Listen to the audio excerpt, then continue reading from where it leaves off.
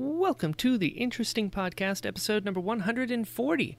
This episode is with one of the most interesting people I have ever had the pleasure to hang with. It's Mariana van Zeller. She is a journalist, a documentarian, and a woman with zero fear. You may know her best from her Peabody Award-winning documentary, The Oxycontin Express, or from her many, many documentaries covering all kinds of black markets. And we talked about almost all of it. We talk about how she's originally from Portugal and how she decided she wanted to become a journalist at 12 years old, then how she moved to go to Columbia University 1 month before 9/11 happened. How's that for timing? We talk about her having to go live on TV during that, how that experience made her want to start making documentaries in the first place. We talk about how she decides on her topics, how she sees the world, and how she deals with some of the more difficult topics she's covered. Mariana is a fascinating person who's just a delight to chat with. She's also got a new show out now on Nat Geo called Trafficked with Mariana van Zeller, and it's so good. I've seen the first 5 episodes, and they just get better and better. They really do. Be sure to check that out on National Geographic Wednesday nights at 9/8 Central. Then check out the Trafficked podcast wherever you get podcasts on Thursdays to hear Mariana interview previous traffickers as well. You're going to love it. It's crazy. But before you do that, get to know Mariana a little better with this podcast. So, without further ado, please enjoy this episode of the Interesting Podcast, episode number 140 with Mariana van Zeller. Theme song time.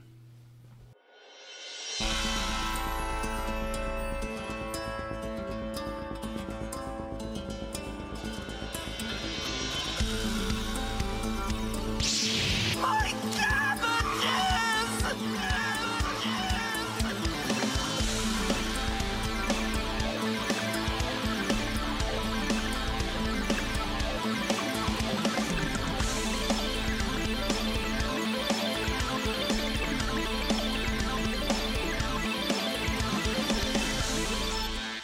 How are you?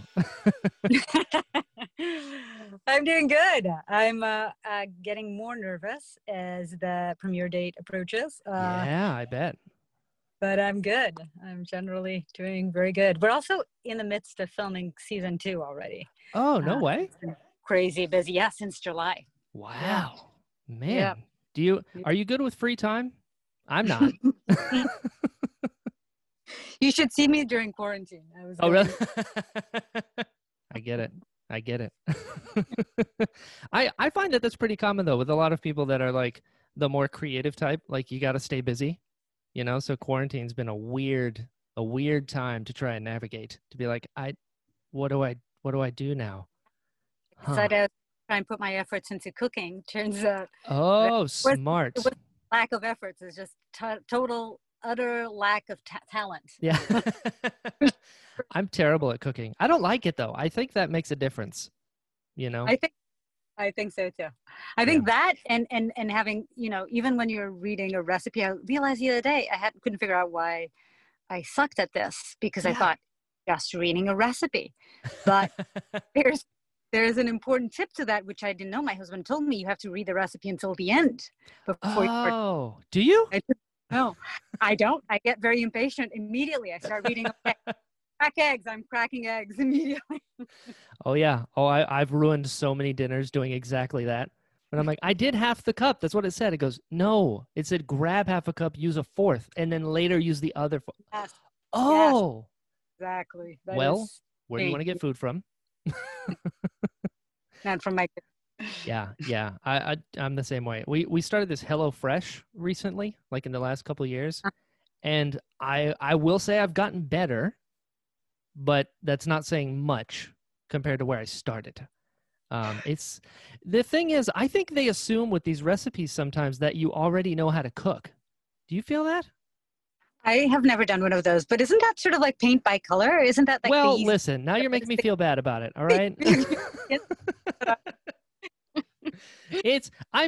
Maybe it is if you know how to cook already. That's the thing. It's like, just do this. And I'm like, okay, why does mine look gross? I did what it said. Cooking's not for me. I can't do it. It doesn't work. Me neither. Sheesh. But we've survived somehow so far, so that's good. That is good. We're still here. I'm lucky I live with 2 men and they do all the cooking in the house. And Smart. That's fine by me. Smart. I need to do that. My wife does not like cooking either, so we're in a lose-lose situation. I can send you my dad or my father. Yeah, if my you don't dad or my mind. husband. Whichever one is more patient, I'll take that one. Oh, that's gonna be tough. Yeah, I understand. So I know you're from Portugal. What is that like? Because I've never been and I've always wanted to go. It is the most beautiful country in the world. No, Uh, I I mean, talk about fair. Portugal all the time. Like people get very annoyed that I talk about Portugal all the time when I'm here. But then when I do go to Portugal, I talk about the US all the time. I'm crazy about my new country as well. Sure. It's a beautiful country. It's a really special little place. It's managed to maintain its independence from the rest of Spain that tried to conquer it for hundreds of years, and we're sort of Yeah. feisty little people that kept our Yeah. independence, and also sort of explore the world. At one point I think we owned like half of the world was ours, considered part of the Portuguese kingdom. Love it. And so we're explorers at heart, and I definitely think I have part of that DNA in me. My son is actually called Vasco, after Vasco da Gama, the Portuguese explorer. Oh, I love it. Yeah. So Now it's he's a cool destined. country. You should visit. It's very cool. Done. Hearing you talk about that, I'm seeing a thread here. That makes a lot of sense. You've experienced quite a bit of the world. That was my goal from when I was a kid. That's what I wanted to do. I decided very early on. I wanted to be a journalist. I wanted to travel the world, and I wanted to sort of connect with people all around the world. Sure. And I realized that the best way to do it was by becoming a journalist. Really? So even as a kid, you wanted to be a journalist? Yeah, I decided when I was 12. Wow. Basically. That's told cool. my parents. Yeah, I told my parents, this is it. I want to be a journalist, and pretty much stayed the course from then. Wow. Yeah. I mean, there's something to be said about the persistence of having a dream and then really making it happen. Yeah, and it wasn't always easy. One of the stories that I tell often, because I think it shows one of the most important characteristics in a journalist, I think, which is persistence. Exactly. Yeah. Was I graduated from school in Portugal, and I knew I wanted to go to Columbia University's journalism school because I knew I wanted to move to the US and do journalism here.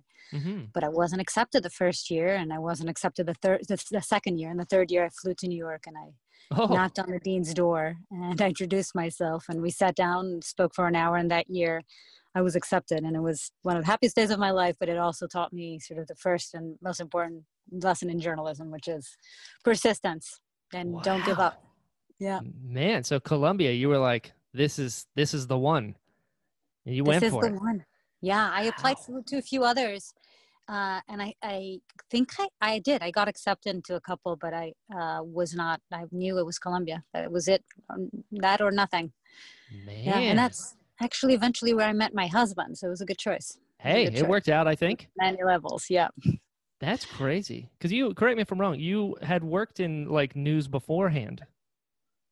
I had worked at a TV station in Portugal, sort of the largest commercial TV station in Portugal. I interned in sort of the news desk for a little bit, but then was hired to work for their travel show. So I traveled around the world doing travel stories, but realized as I was interviewing a couple on their honeymoon in the Maldives, in this beautiful paradise of a beach, I realized, this is not for me. There's not enough danger here. I was just so much more interested and curious about what was happening behind the resorts and in sort of the real life of these.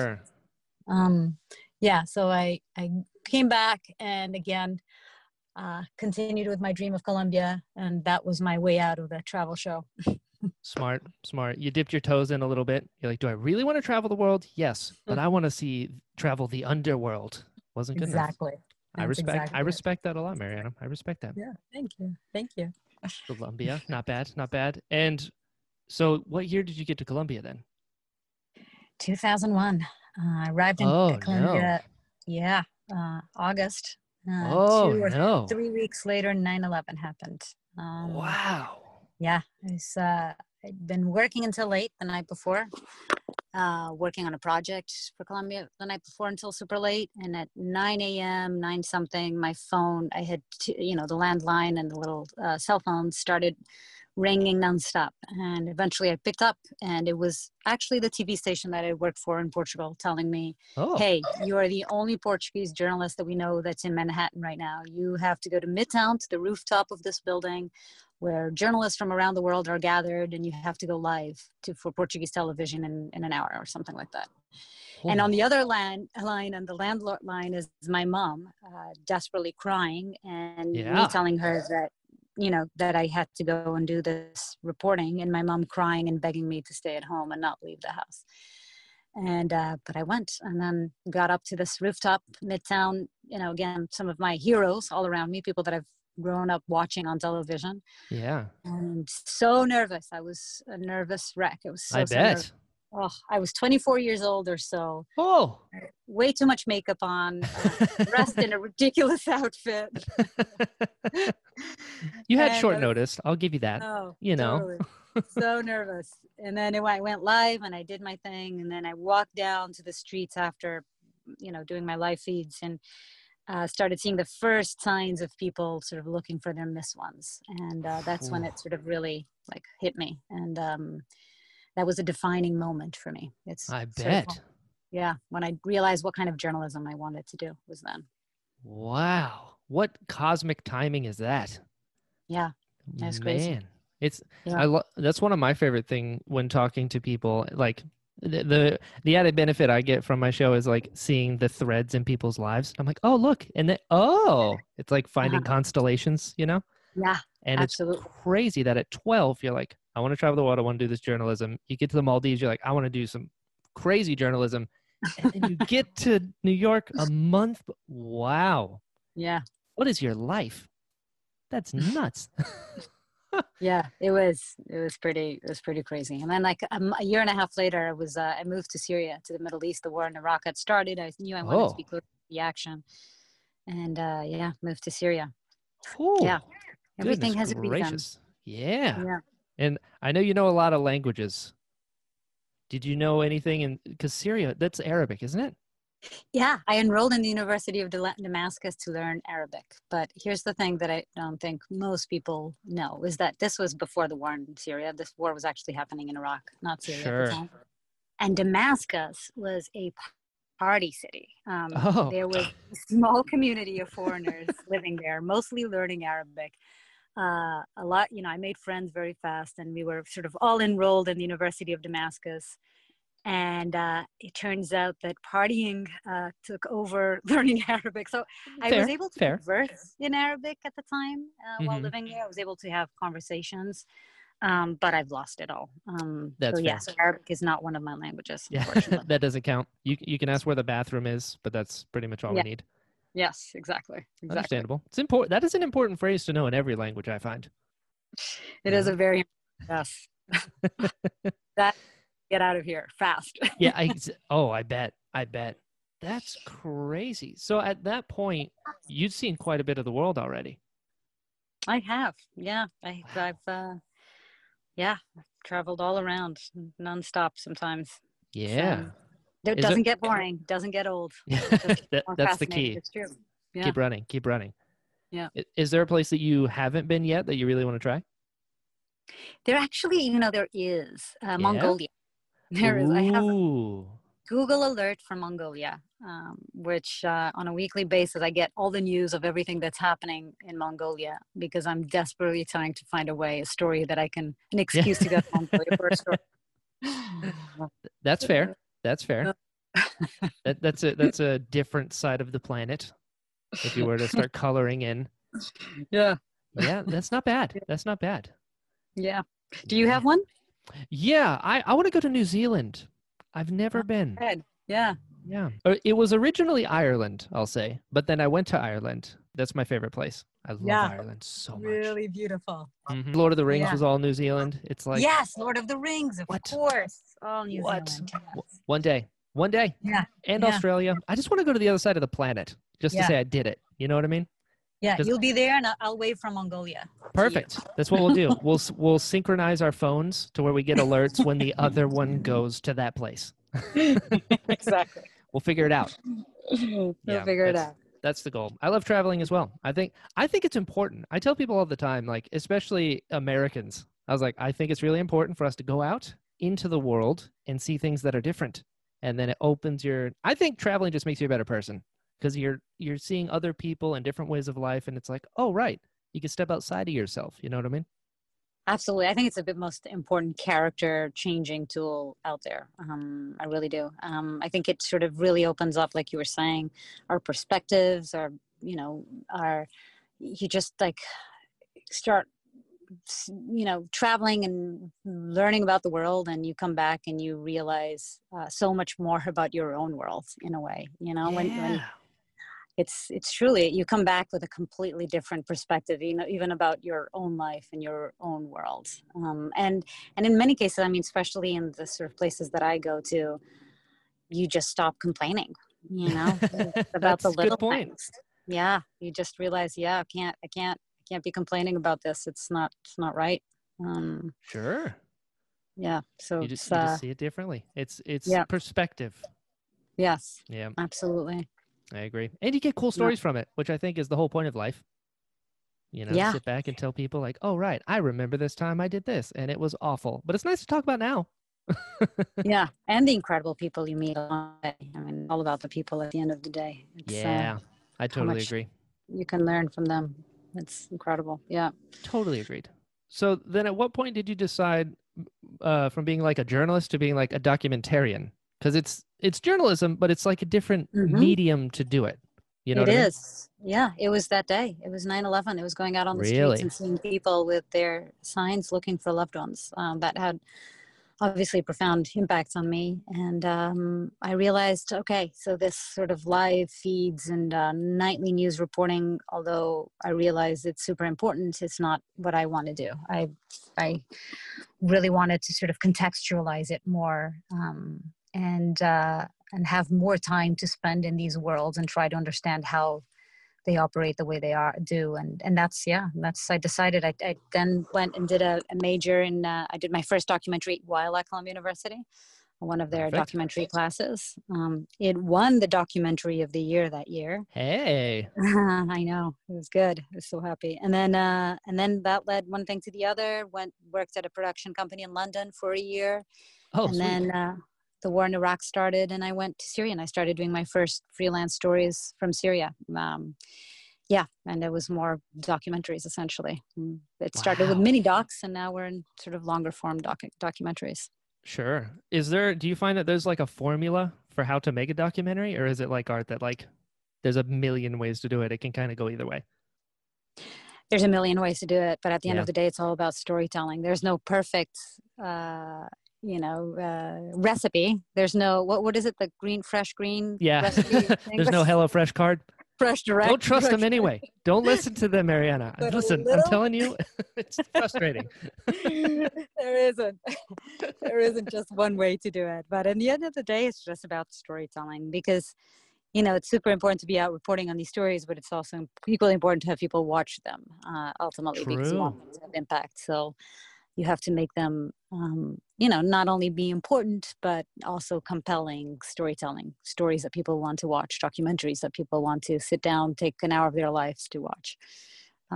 So yeah, I'd say that's always the most grueling part of the job, for sure, is when you come back with all the material, and now we have to sort of, what we call in the industry, we say kill our babies, because Yeah. we have all this amazing content, right? And we have to kill our babies and then Sure. put something together that people want to watch.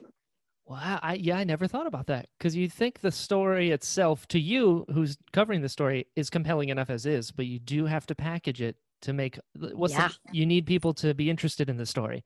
And Yeah. wow, I never thought about that. And you have to be fair and balanced, and you have to, make sure that you're getting things right, and you need to make sure, just that you're doing equal parts interesting, and equal parts, compelling and adventurous and wild, and you want people to be glued to the TV. So that's not always an easy task. Right, right. Wow. I'm seeing how the sausage is made. Cooking term, pun intended. We'll keep with the cooking. That's right. Here we go. The whole podcast. That's right. That is fascinating though. Do you find it's hard? Like, is it difficult to cover something and then try and find a way to make a story? Because you're covering just what is, right? But then you have to, that sounds like it'd be really hard. Yeah, you can't, we film sometimes 80 hours of television, for example. We can't come back and just put the 80 hours together and show Sure. it.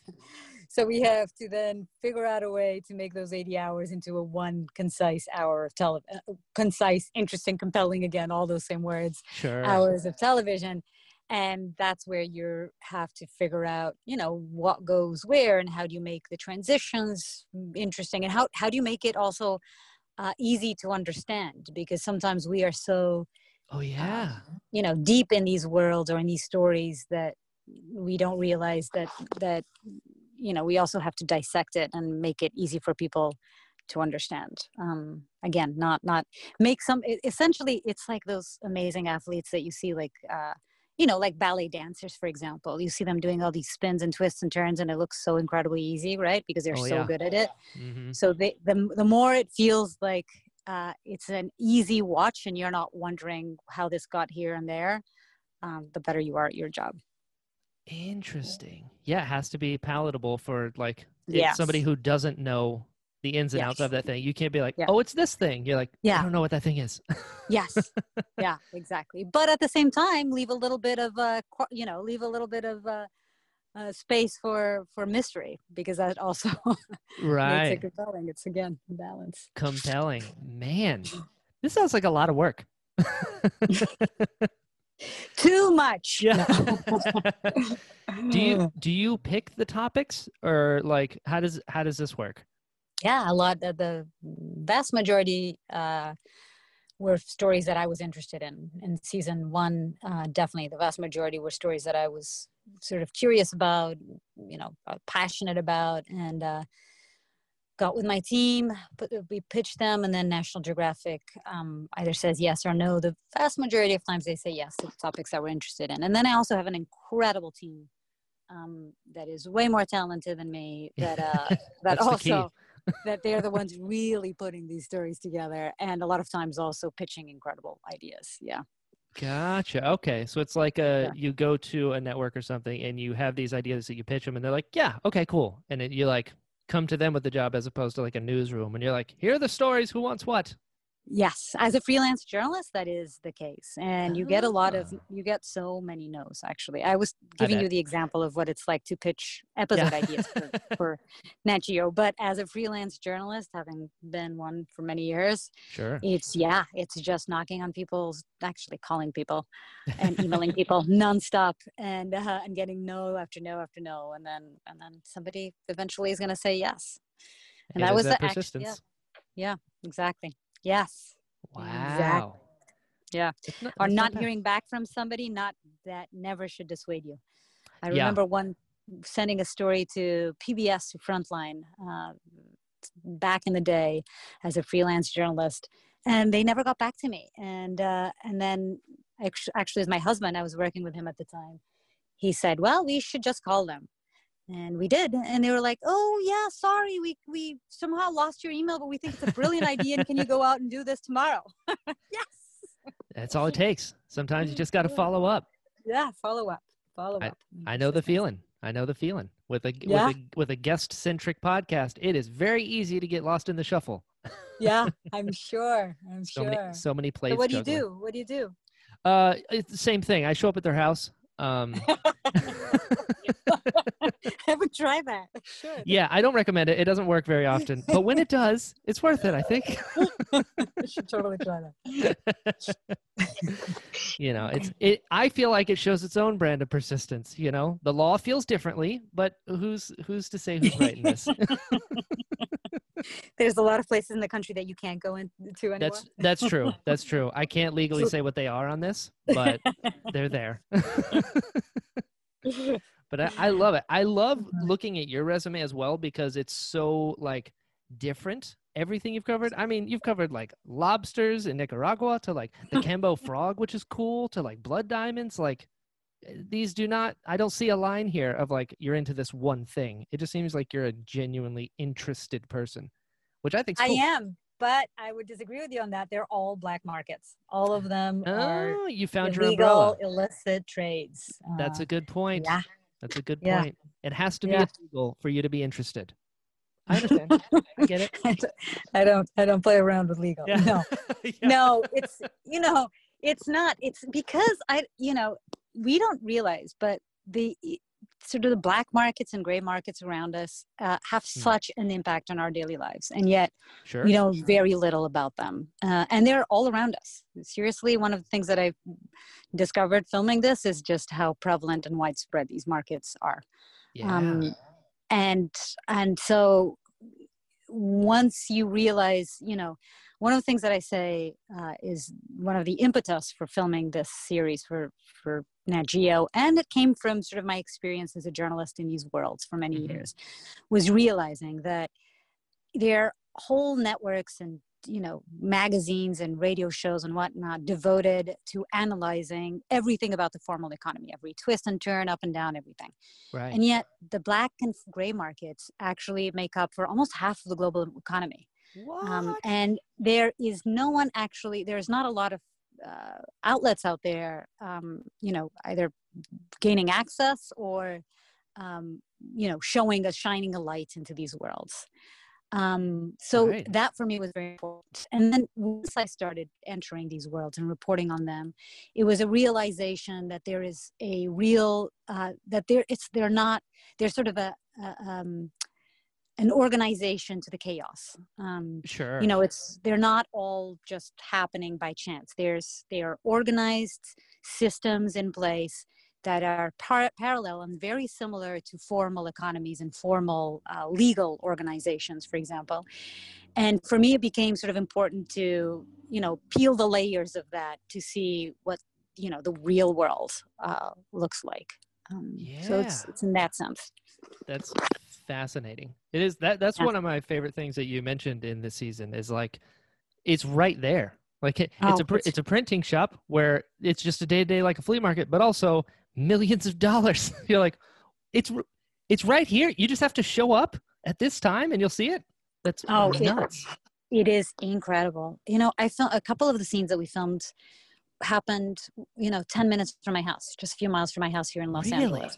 Yes, we filmed an arms trafficking deal happening just 15 minutes from my house next to a freeway on a regular weeknight. We saw a car being packed with AR-15s and AK-47s and handguns and being sent to Mexico, American guns.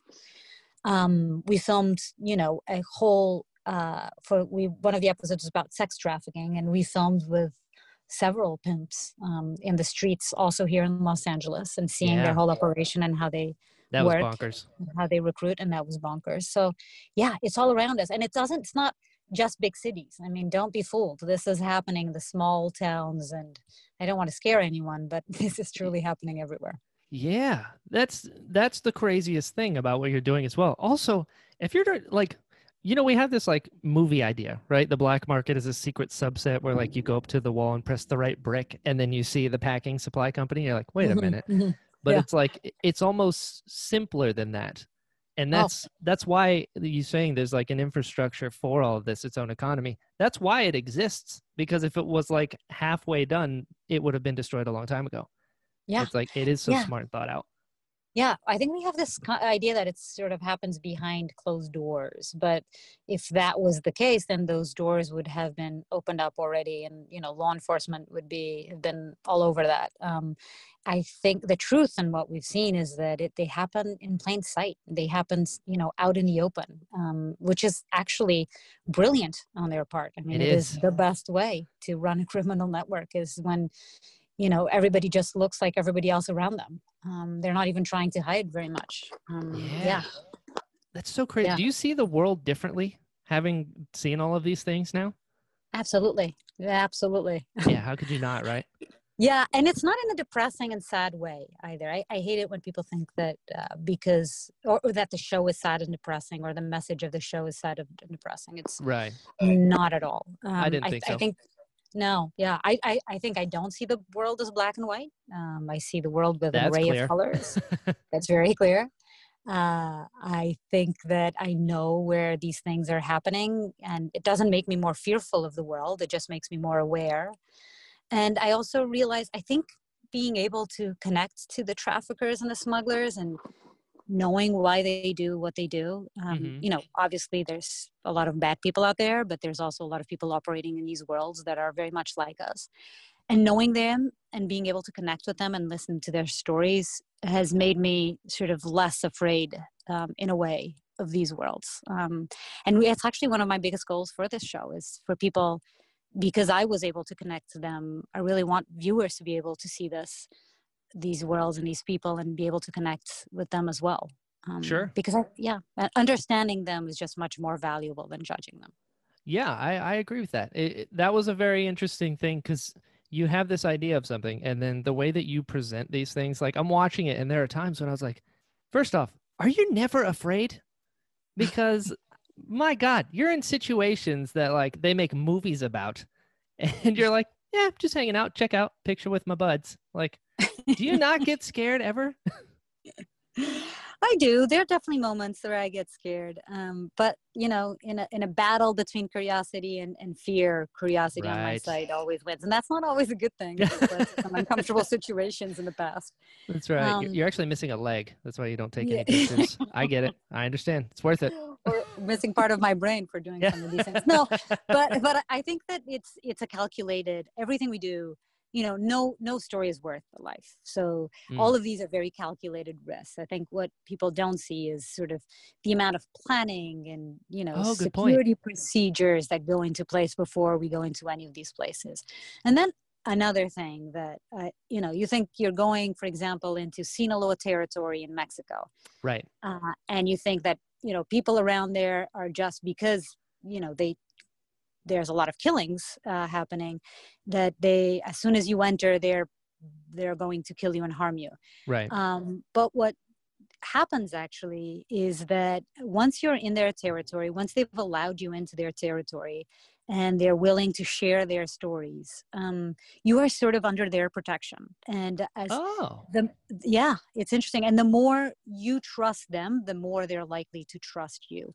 And the more you approach them, again, with empathy, with trying to understand their stories instead of judgment, sure. the more likely it is that they will treat you the same way. And again, it doesn't mean I sound like a, a crazy person, a bleeding heart, crazy person, but Sure. that doesn't mean that there aren't bad people out there. Of course there are, and there's a lot of people doing horrific things, and we're Absolutely. witness to it in our show. But more often than not, the people operating in these worlds are doing so because of lack of opportunities and the situations around them and the families they were brought in.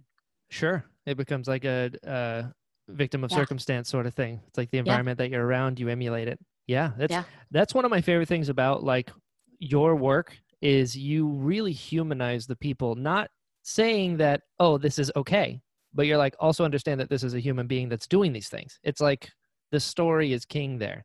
And it's interesting. You're not like, here's the thing, therefore this is how it is. You're like, but yeah, there's reasons for all of this. It's fascinating. I love yeah. it. Yeah, it doesn't mean I don't ask them tough questions. I do. That's I true. ask everyone I interview, like, how do you feel about knowing, for example, if you're a drug trafficker, that people are dying because of the drugs you're making or trafficking or this and that? Yeah. Those questions are obviously important, and it's my job as a journalist to ask them. But I ask them with the intention of understanding, and less with Right. the intention of pointing the finger and saying, hey, you bad guy, Yeah. you know? Sure. There's moments in the show where like there's an episode when you talked about like talking with the pimps and things where like in the trailers even you've mentioned like have you ever hit any of your workers? Oh And they're my just God. like next question and you're like, "What?" And then the one person's like, "You say they can leave any time, but then you did this." Like you're not afraid to at least bounce back a little bit as questions, not necessarily call them out cuz that would be risky. No, I I call love them your out. style. I I love call it. him out. There was one, the pimp story. There was one that was actually one of the most challenging for me, which was hearing a pimp story about. I asked him, "Do you hit your woman too?" So I asked that guy, and I asked another guy because I wanted to know sort of the level of violence involved. Which, Right. sex trafficking. It's the most horrific crime out there, Absolutely. and really, as a woman, especially very hard um, to report Sure. on. And so, sitting down with this one pimp who calls himself Jackknife. Yep. And I asked him, have you hit your women? He says, no, I don't touch my women except for that one time. There was one time when one of them Yeah. decided to escape or, decided she wanted to go on her own. And I went and I caught her and I cut her feet. Yeah. I said, with a knife? He said, no, with a razor With a blade. razor. Yeah. And that was really tough for me. That I was, bet. again, it's those moments, okay, empathy, I want to try and understand you, but also The the story facts. you're telling me right now is horrifying. Right. And I can't believe you did this.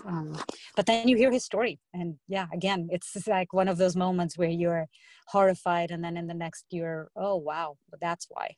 Yeah. Yeah. I think that's the skill in and of itself to be able to kind of hear these stories and package them. And like, also, that's the most horrible thing you can hear. But then it's like, okay, all right, I have to peel back another layer and be like, understand the thought behind this horrible Yeah. thing, not negating it, but it's like, No, is that a weird line you have to walk? Like trying to it find is. like the, Yeah. Yeah, it is. And something, I say that I usually tend to, these are people that are opening up their lives to me. So, and I'm there to yeah. listen. And I sort of, I don't have a hard time connecting, but sometimes I do.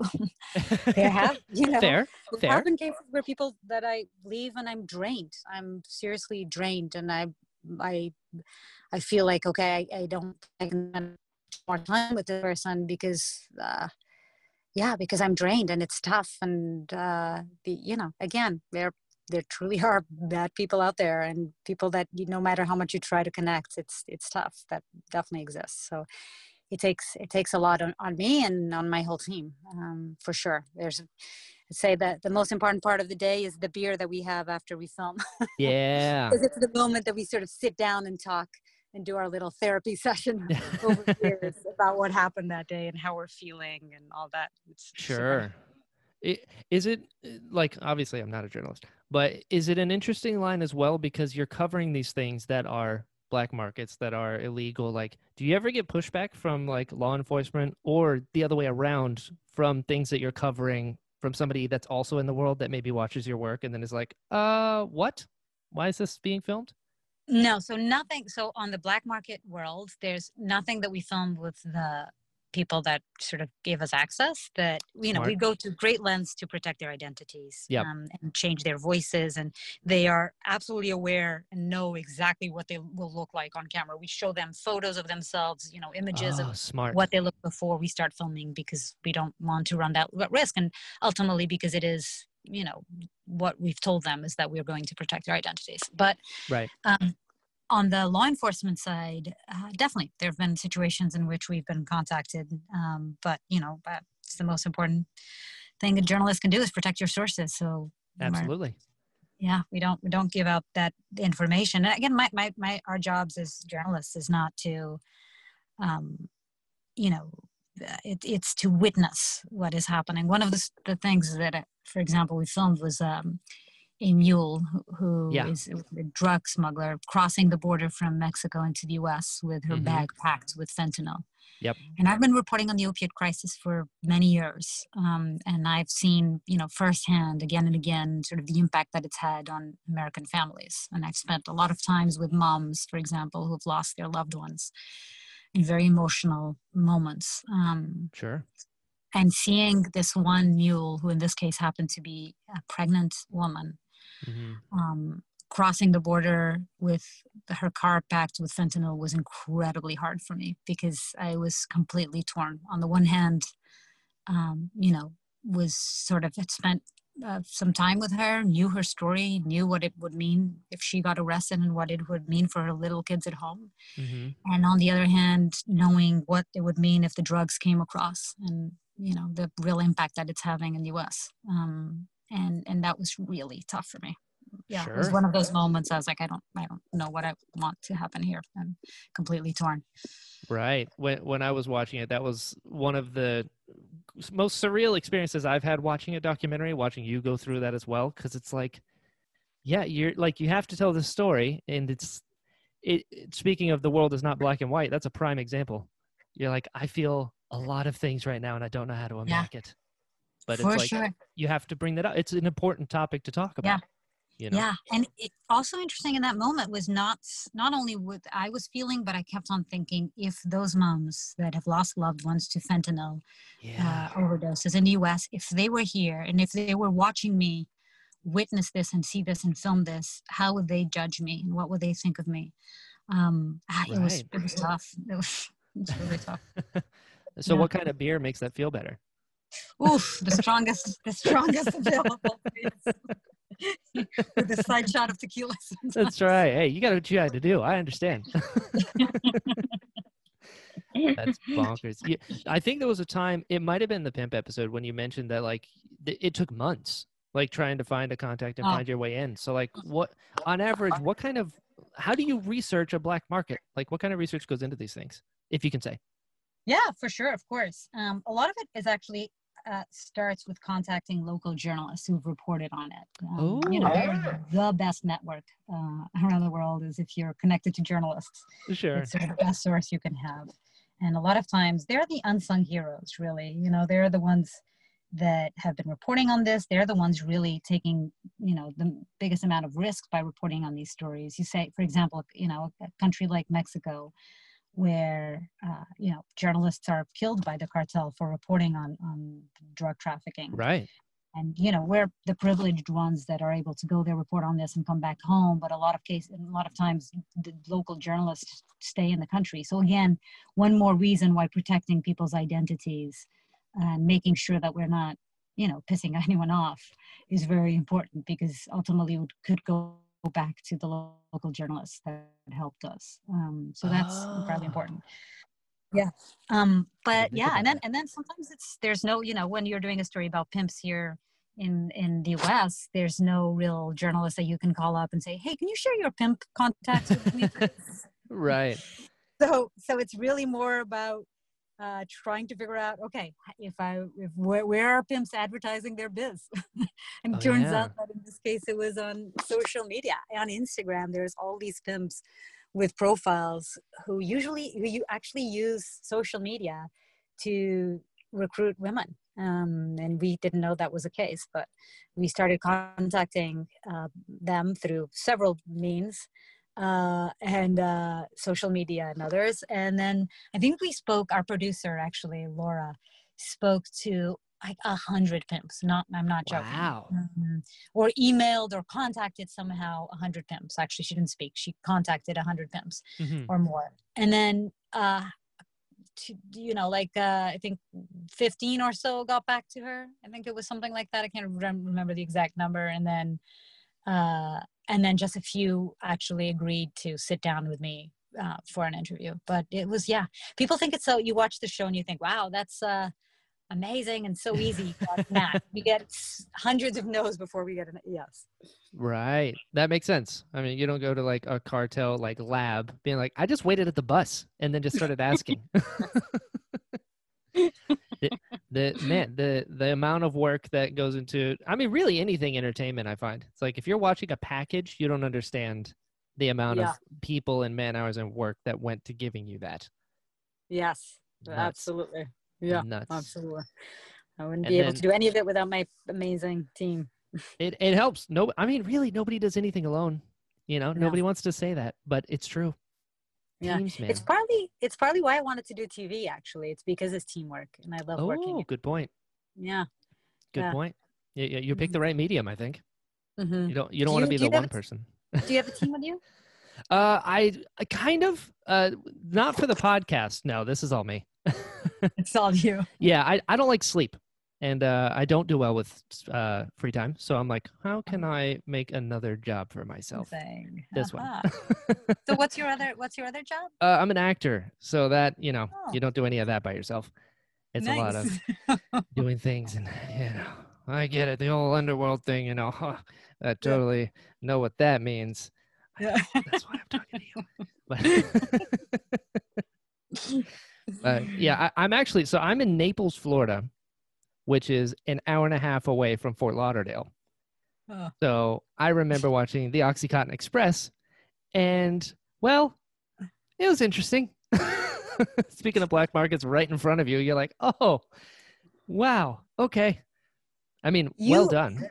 yeah, you live in the part of the United States. So I was listening to somebody say this the other day, and it's like right on. Like you live in the part of the United States where you almost need a passport to get into because it's so different from Yeah. the rest. Florida is such a wild, crazy place. Oh, it its own. is. Yeah.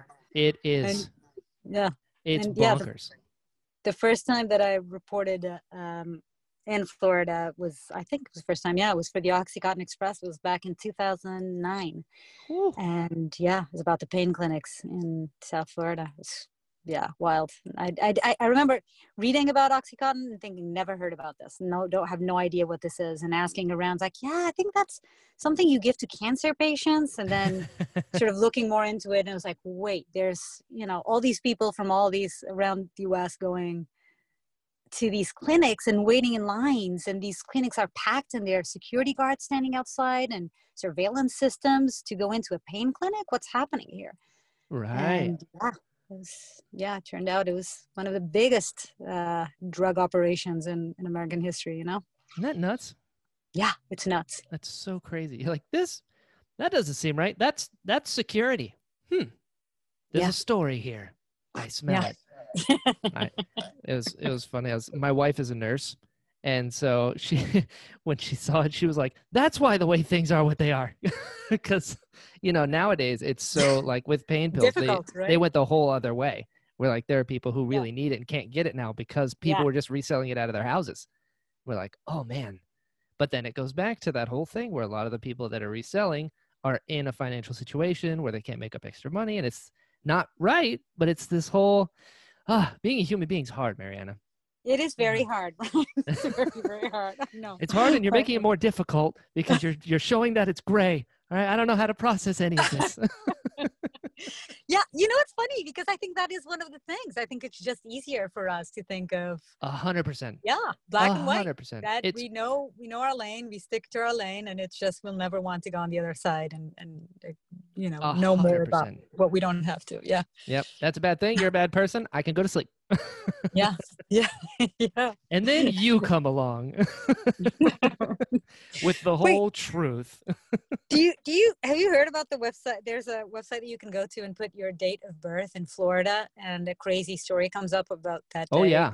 Oh yeah. You've done read that, Dude, right? Listen. So I grew up in Florida. I'm from North Carolina. I moved down here when I was like 6. So I grew up here. Yeah. It's strange because I read those headlines and I'm like, I think I've seen some of these. It's like the fact that meth gators, I can't tell you for certainty that they're not a thing. I think that's the problem. You know what I mean? Yeah, absolutely. I agree. You're right. It's a different part of the world with a different breed of people. It really is. Anything wacky, it's actually the best place for a journalist. Like I bet. Just if you're trying to go to the bus station. Wild Wales and black markets, go to Florida. Go to the gas station. Exactly. Go to the gas station. And it's another one of those things. Like you said, it's right in front of you. Like, yeah.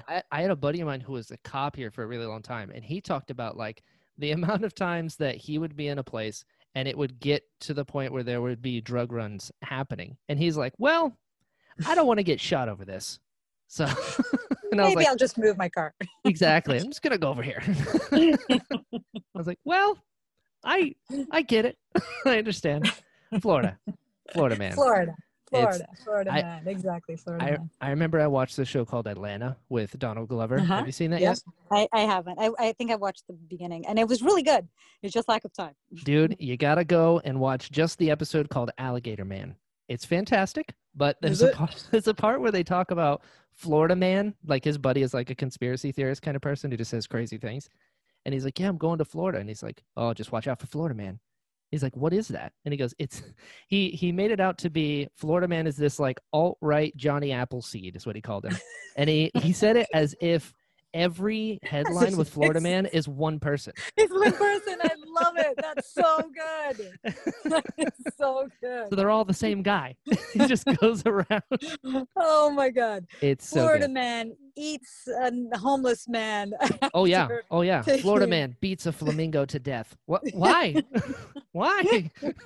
That is so good. And it happens. It happens. That's here. actually a great idea for a documentary. You go around and try to figure out who this Florida man is, and then the twist at the end is actually it's all the same person. Hey, I'm just So good. saying, if I get a special thanks in the credits, by all means.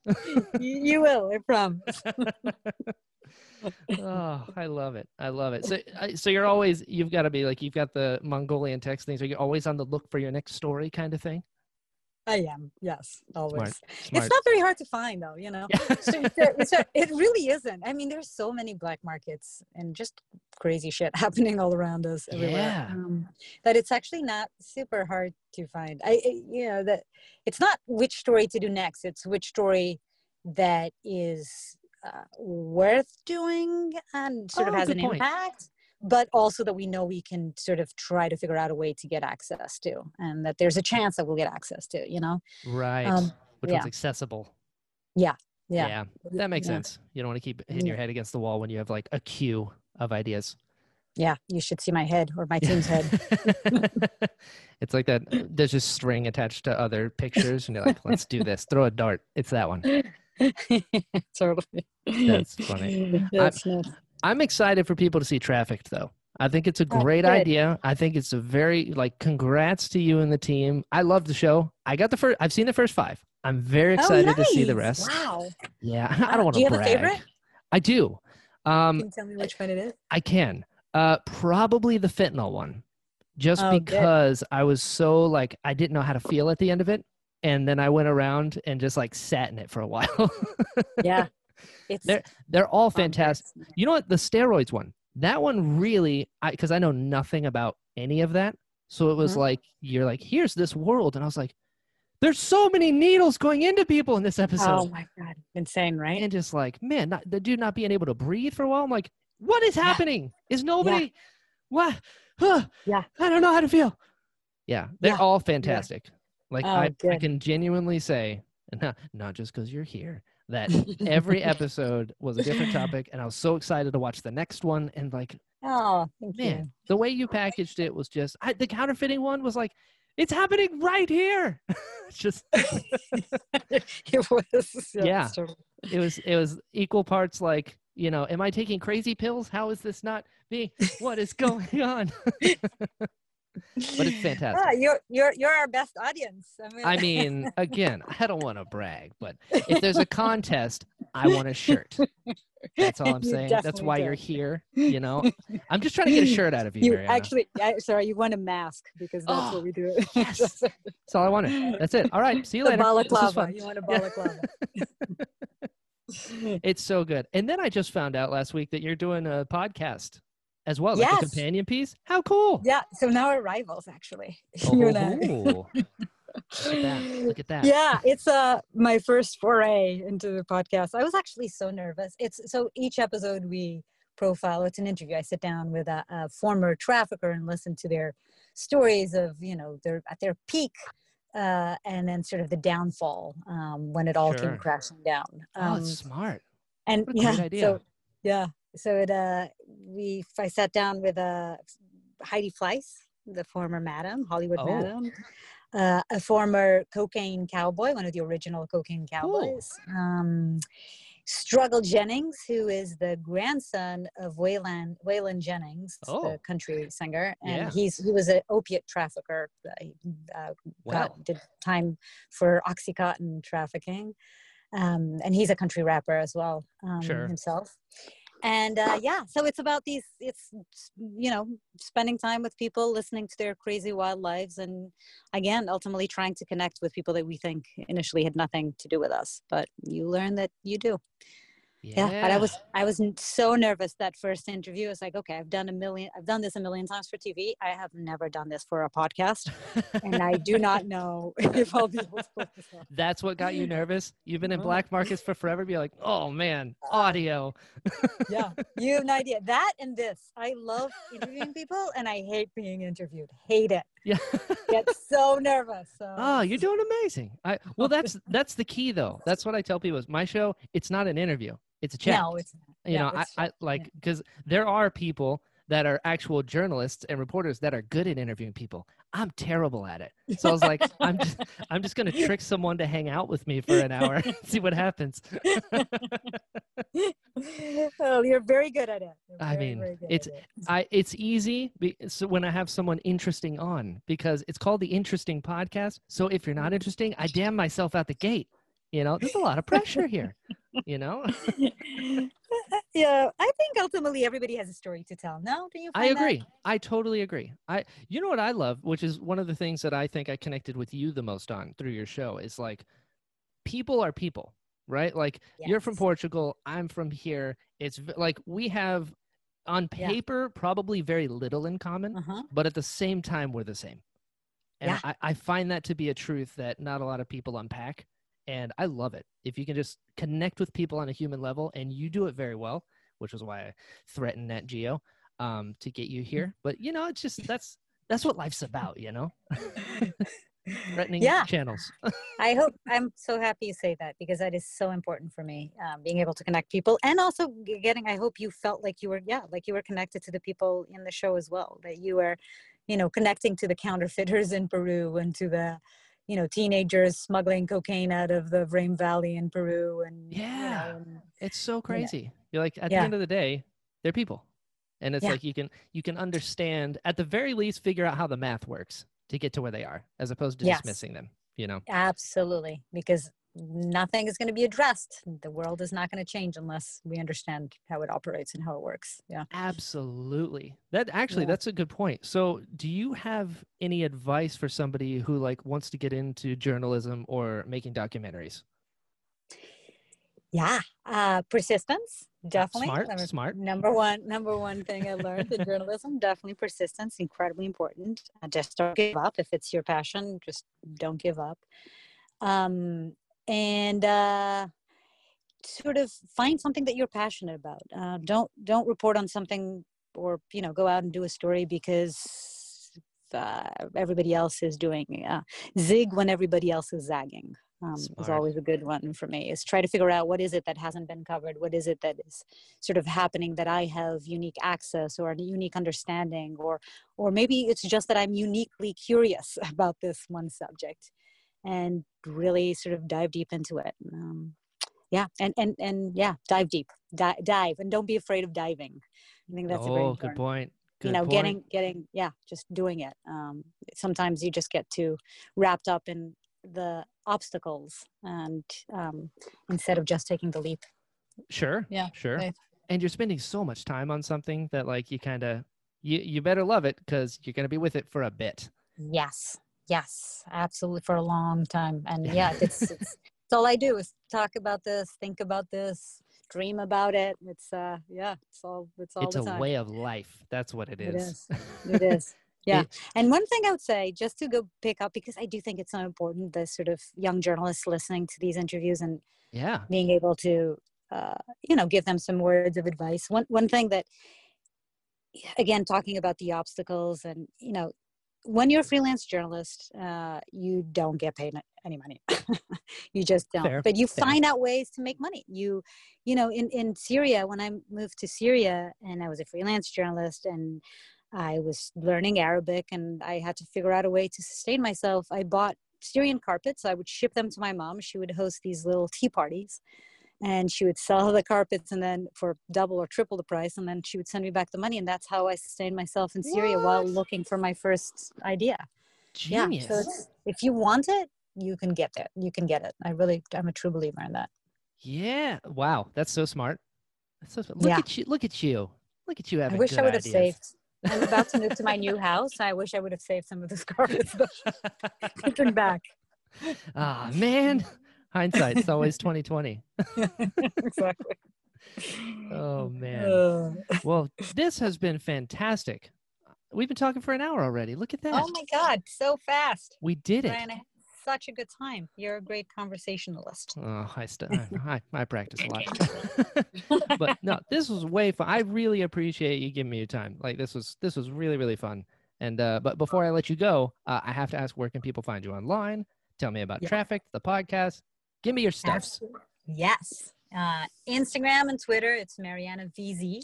Love it. And Facebook, Mariana van Zeller.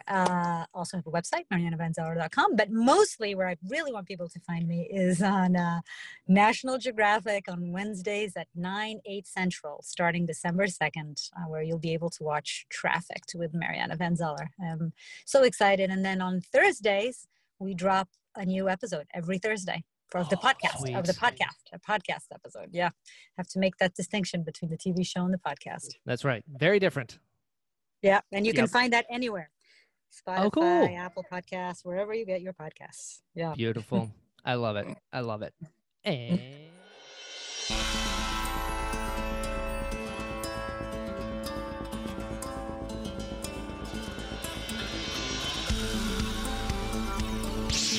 My cabbages!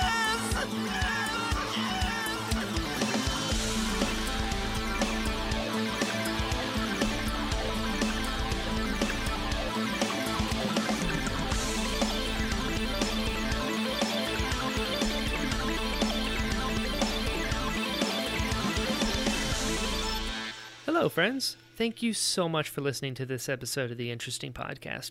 If you'd like to follow the show, it's at Pod of Interest on Twitter. If you'd like to follow me, I'm at Jedi Brian on all social media sites.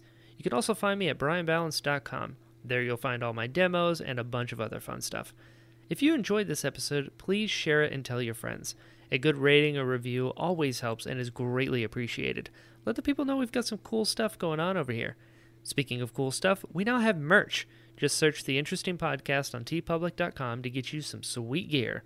I've also got a Patreon, so if you'd like to support the show more directly, you now have that option over at patreon.com/JediBrian. On that note, special thanks to Bernice, Chris, Ben, Jim, Daz, Kelly, Daryl, and Victor. Your support means so much, and I cannot tell you how much I appreciate it. So until next time, be well.